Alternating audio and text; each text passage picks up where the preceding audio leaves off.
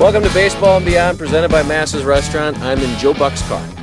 Yeah, and now that you're talking and I'm talking, it feels like it's pretty acoustically sound. So, way to go, Range Rover. I got to say, I've seen other people who do their podcast out of a car. I can't imagine anyone's better than this, though. This is we're not driving. We're just kind of sitting and enjoying the foliage. But we're not both named Ben. It's Brad and Joe. I didn't want to reference that one, but that's fine. I love the Bens. The Bens are good guys. They are good guys. And, I tried to do that years ago. I did a web series for Anheuser-Busch where I interviewed people in the back of a cab. And the cab driver's name was Abebe, A-B-E-B-E, and a wonderful guy, a real cab driver. And I would interview people back there. Then the next thing you know, Jerry Seinfeld's doing it. Then Ben Hockman and Ben Fredrickson or whatever. Very good. Nicely done. And now here we are. So this thing has completely devolved into junk. And I've known you for years. I started in public access. My first interview, I looked it up, was 1993 with you at some dinner. And now I've moved on to podcasting. So I've come full circle. Really, I really have. Yeah, your best work is the Johnny Bench interview, and everything kind of comes in a distant ninth to that. I appreciate it. I can't stop staring at your hair right now, thinking about the book. No, we'll get into that. Yeah, but it's an issue. I really think I did tell you that. Well, first of all, I appreciate you spending some time here because you've always been good to me. But the book, I'm not much of a reader, so I decided audiobook, and I've never done it. And I went and I got it, and I listened to it literally in five days. First of all, just the fact that you did an audiobook, talk about talking through that, reading your own book to people. Yeah, it was weird. It was kind of surreal, and I did it probably a month and a half, 2 months before the actual hard copy book came out, and I caught like 3 or 4 mistakes. Now, I had written the book with Michael Rosenberg. I'd read the book 6 times, and it just proves that no matter how many times you proofread something, you're not going to catch everything because, I was on an airplane or I was wherever I was. But then once I had to really read it for the audio version, I had to really pay attention. And that's when I caught more mistakes. And I was calling frantically to the publisher, like, are we too late? Because this story doesn't make sense if you don't change one word. And we need to change one word, like in the Shell game that happened to me in New York as a little boy. If we had kept the story the way it was written, I would have never lost $50, but then we changed it, and it made sense that I lost $50 as a fat 12-year-old. I love that story, and there's so many stories in there, so I won't give them all away, but really just the thought of writing a book. I've heard you talk about this a little bit. What was the main, I know, and I've heard you say it was for you, but was it possibly at some point trying to win fans? Are you trying to win fans? Do you care about fans? Do you even care about that sort of thing? You're on Twitter, so you have a sense. You do have, you do both sports. Is that part of it at all, or was it really just kind of for you to be cathartic?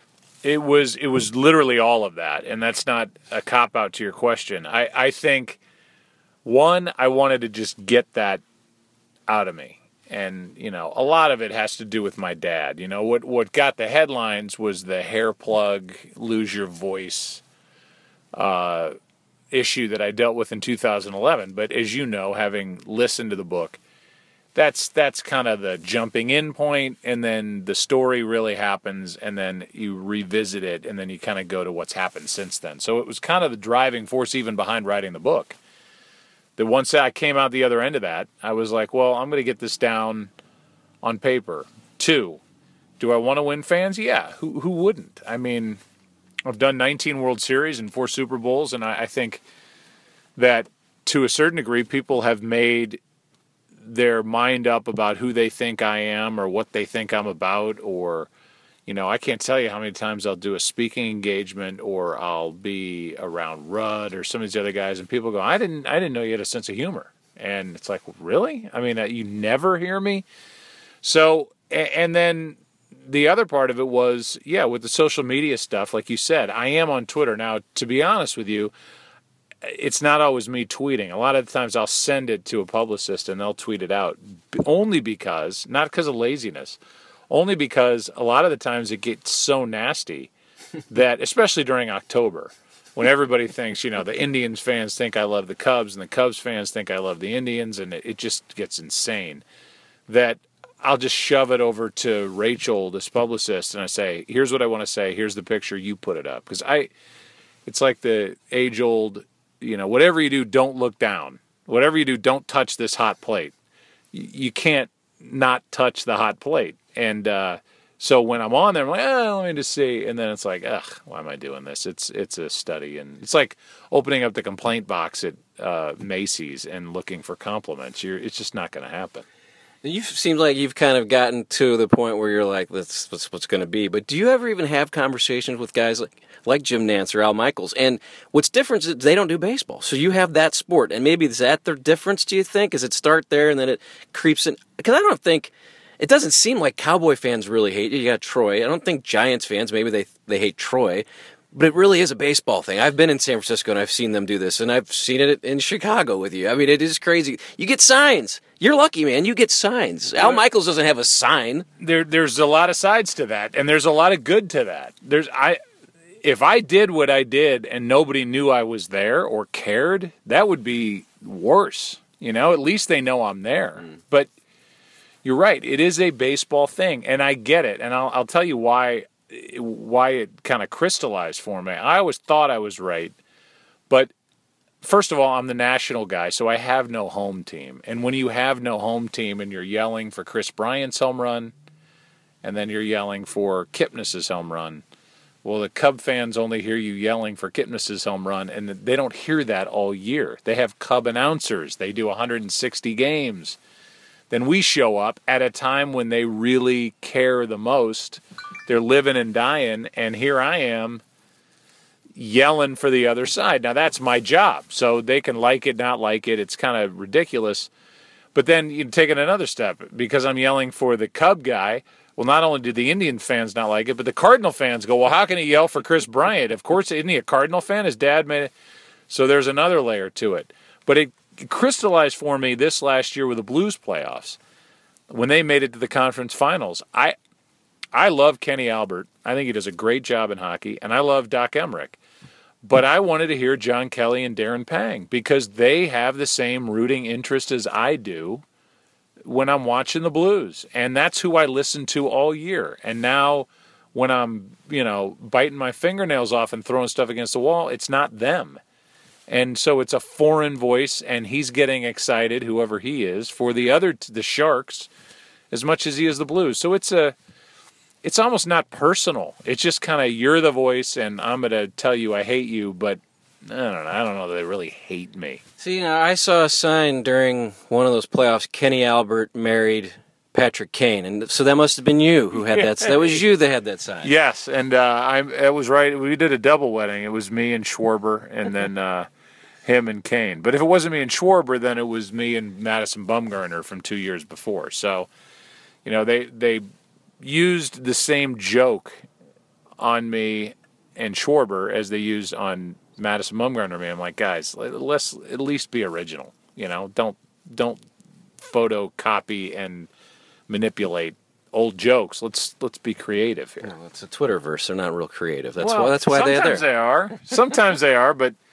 yeah, I don't. I have a little problem with Twitter, by the way. I just shared something with you, probably reasons why I'm a little anti-Twitter. Well, yeah, and that I think Twitter, for all of its good, and I think there is some good. I can go to a game if I'm on it. I can go to a game on a Sunday and I can learn about what's going on in the NFL just by getting on and reading, X, Y, and Z, Schefter and whoever.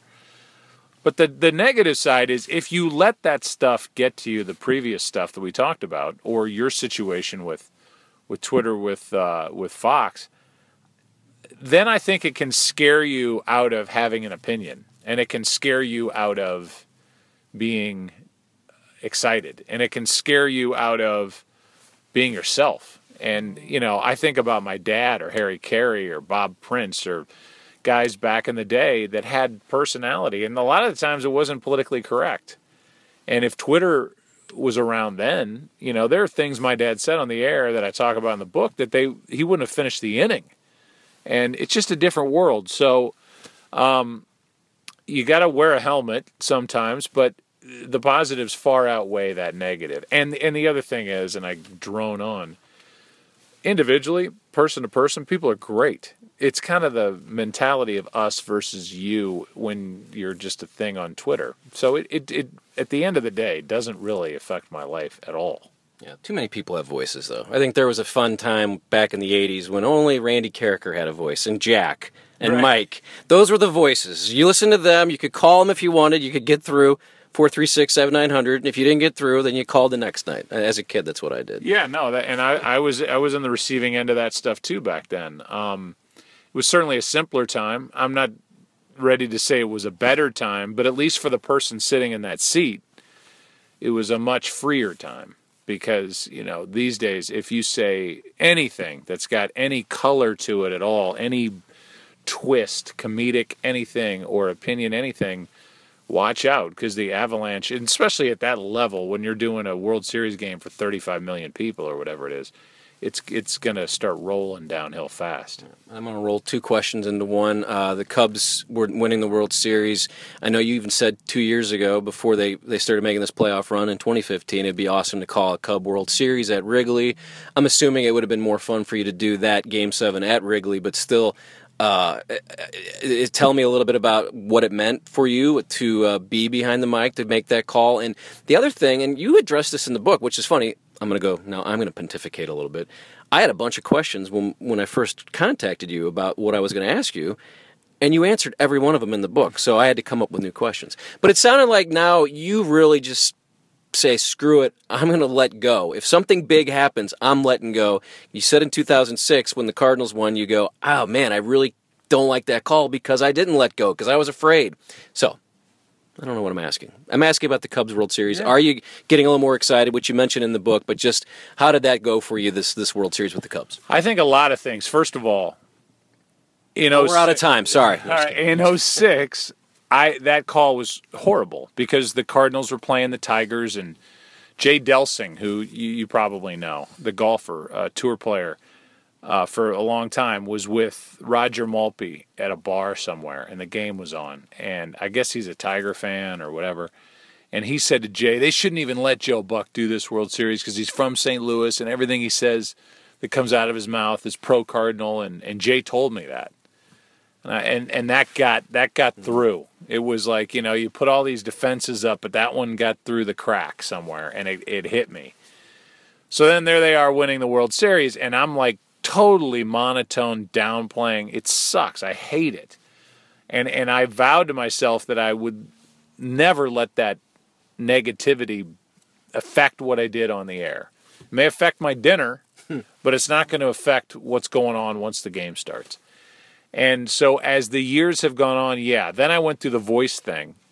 And I went from probably taking my vocal apparatus, whatever it might be, with the vocal cords and my sound for granted. And then I didn't have it. And then I was like, man, I used to have it pretty damn good, didn't I? And now I'm talking like this, and I have one vocal cord, and I sound like I'm dying. And that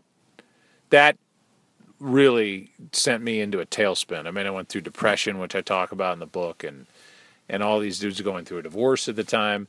And when I came out of that, I was like, okay, now I've got my voice back. I'm going to yell and scream and do what I want to do. And if one group of fans, for whatever reason, thinks I don't like their team, which is stupid, then okay, they already think that anyway. Mm-hmm.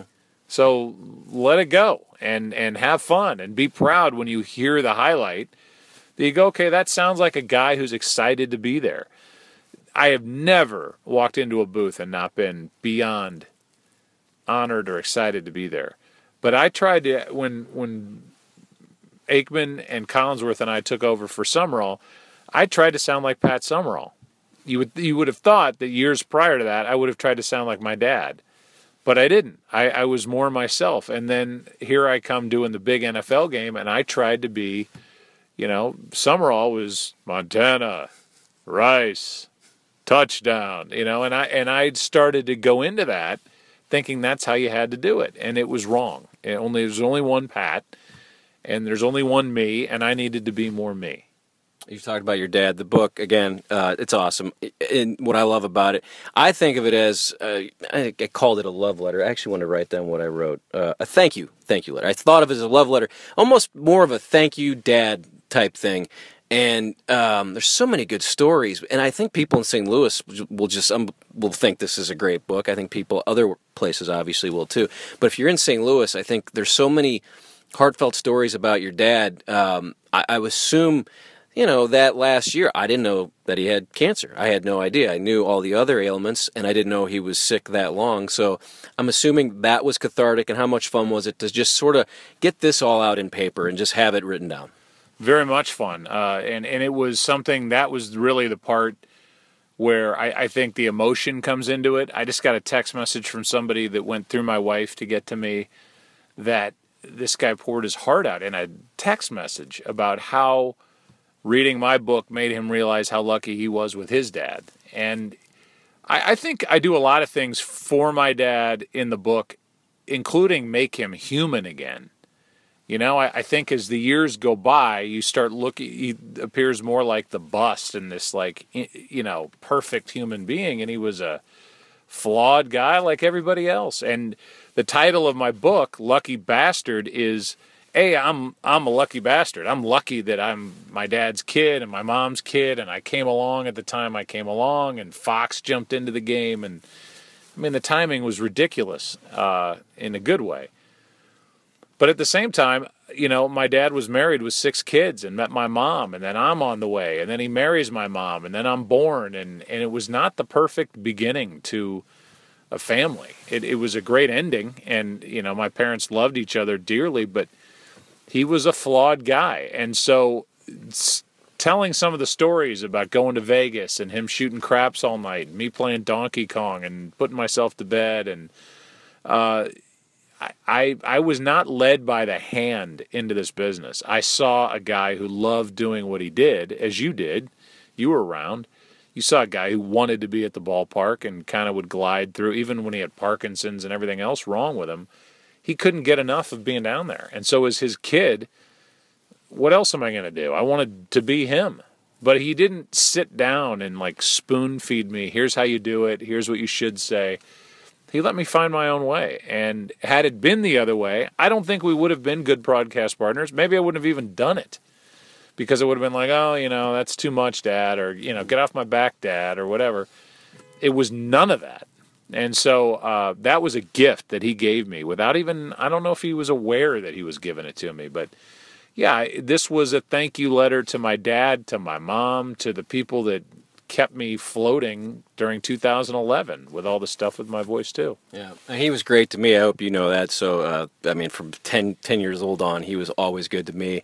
I love the story. There's so many things in there. I love the gambling stuff because I've heard stuff about that, and the fact that you kind of add more to it. Do you think that your dad may have even had a gambling addiction? Was he addicted to it? He didn't have enough money to be addicted in a bad way.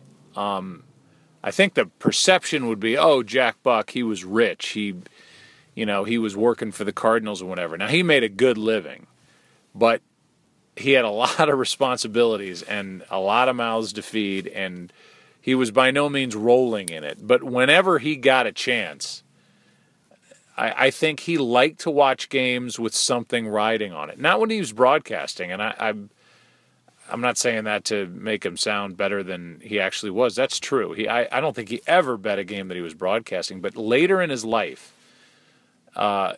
he loved Sundays because he would give his picks to other people. And I think he had pride in that. So there was a local guy who has a lot of money who would go to Vegas and put my dad's bets down for himself, not for my dad, and made a ton of money on NFL games. He's still around? He is still around. Okay, I'm gonna get that number later. Yeah, and so he at one point, for a thank you to my dad, he bought him a bunch of ties and it was like some shady deal. But my dad liked to go, okay, I think Dallas is 4 points better than the Giants or whatever it might be, and he liked it. So I think as a Depression era kid who grew up with zero.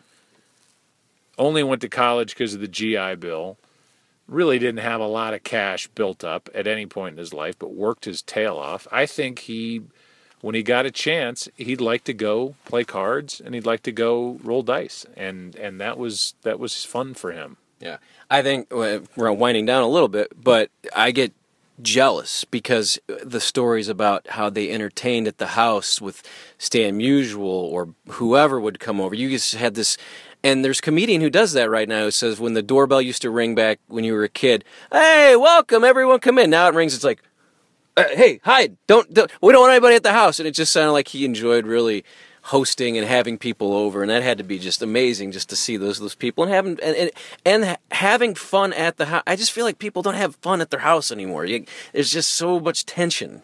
Man, I don't know where we're going with that. No, but reading it, just seems so cool. Yeah, and you're right. I think you're dead right that everybody tries to build their house up and make it this palace at whatever level it's on, but nobody ever comes over to anybody's house. You're right. And so, we didn't have some massive house, but we had a nice house for entertaining, and whoever was in town, singers, people that were coming through to the Muni would come over. He had a piano player that was basically on call, and they'd sit around and drink Manhattans and smoke cigarettes, and my dad and mom would be singing like big group sing-alongs. And, I mean, Norm Crosby, the comedian, was there, and Donald O'Connor, who was on Broadway and in movies, would come through there.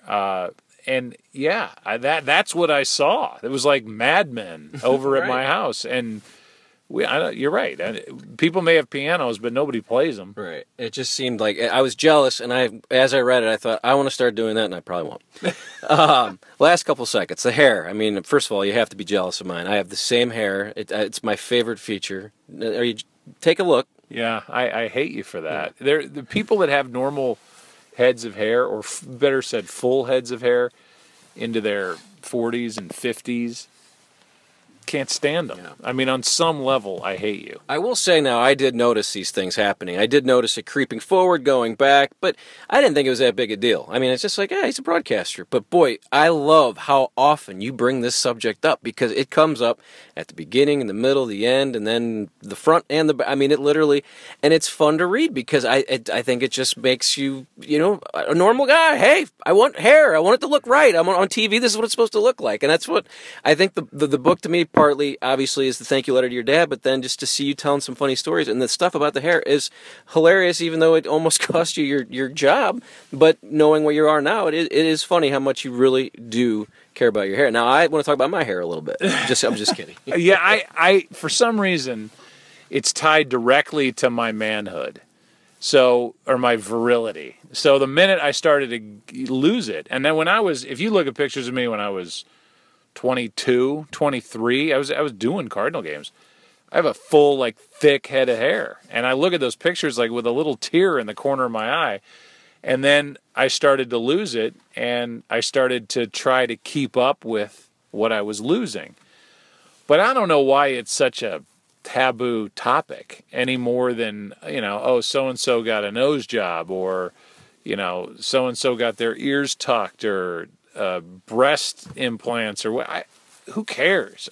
Everybody who has a little bit of pride is trying their best to look as good as they can. Now, we all fight it going to the gym, and everybody's heavier than they want to be, and whatever it may be. But so what? I don't care, and so that felt good. To go on the Tonight Show and say to Jimmy Fallon and to his audience in there, so I got hair plugs, and people don't say that, but I liked saying it. And the whole vocal thing, as you know, because you know the book, that could have been from hair plug operation or a knee operation. It had to do with because people go, well, how did hair plugs lead to you losing your voice? Well, because of the tube they put down your throat for a general anesthetic, it sat in the wrong area and it hurt the nerve that fires my vocal cord. So it could have been anything, but one was tied to the other. And the irony of trying to add hair to my huge forehead being tied to me almost losing my job because I had no voice is, Greek tragedy-like. And so I thought, let's just bear it all, and maybe somebody can pull something about father and son. Somebody can pull something about a procedure done where it didn't go right, or how they grew up as a product of divorce, or the cause for divorce, or they've gone through a divorce, whatever it is. I wanted to throw it out there. So I don't think it's your typical sports book. I think it's something that people can apply to their own life. Last couple seconds. You have to sign some books here, I think, right? Yes. Fairly soon. Your dad had a few calls, big ones. Go Crazy is the St. Louis one. I don't believe what I just saw. Do you have one? I mean, do people think? I mean, I know See You Tomorrow Night from David Freese is probably, for us now, the Joe Buck call. Do you have one, though? Is there one? Maybe it's Randy Moss, which was the question I was going to ask you about, but you addressed it in the book, so that was it's interesting. But do you have a famous call? Do you strive for that? I don't strive for that. I want to be clear. I want to be concise, which is the big part. I want to state what happened, and I want to get out of the way. I'm doing the game on TV. The difference between those calls and my dad's calls that you mentioned, I don't believe what I just saw, and Go Crazy Folks, those are radio calls. And if I was doing the game on radio, it would sound entirely different. But because I'm doing it on TV, I say it, the Cubs, it's finally happened, or whatever I said, or the Red Sox, Red Sox fans have longed to hear it. Boston Red Sox are world champions. I don't know what more you have to say after that. And then you shut up and you let the natural celebration. Put it on the board, or holy cow! Yeah, exactly. I don't know. Or, any of that. Slamma da lamma ding dong. that I would put on it. So my rule of thumb is, if I can come up with something that's better than a roaring crowd at a game, then say it. But man, that's rare. And especially at the end of a broadcast, or at the end of a World Series, or at the end of a Super Bowl, when there's a natural boy-like reaction on the field. There's nothing like shutting up and letting the cameras run out there. And those cameras have mics on them. And I want to hear Chris Bryant sound like a little kid, or Eli Manning, a natural in the crowd moment with his teammates. And if I'm talking over that whole thing, you're not going to hear it, and that would be a crime to me. Yeah, well, that's part one. We're going to start part two in a moment. Okay.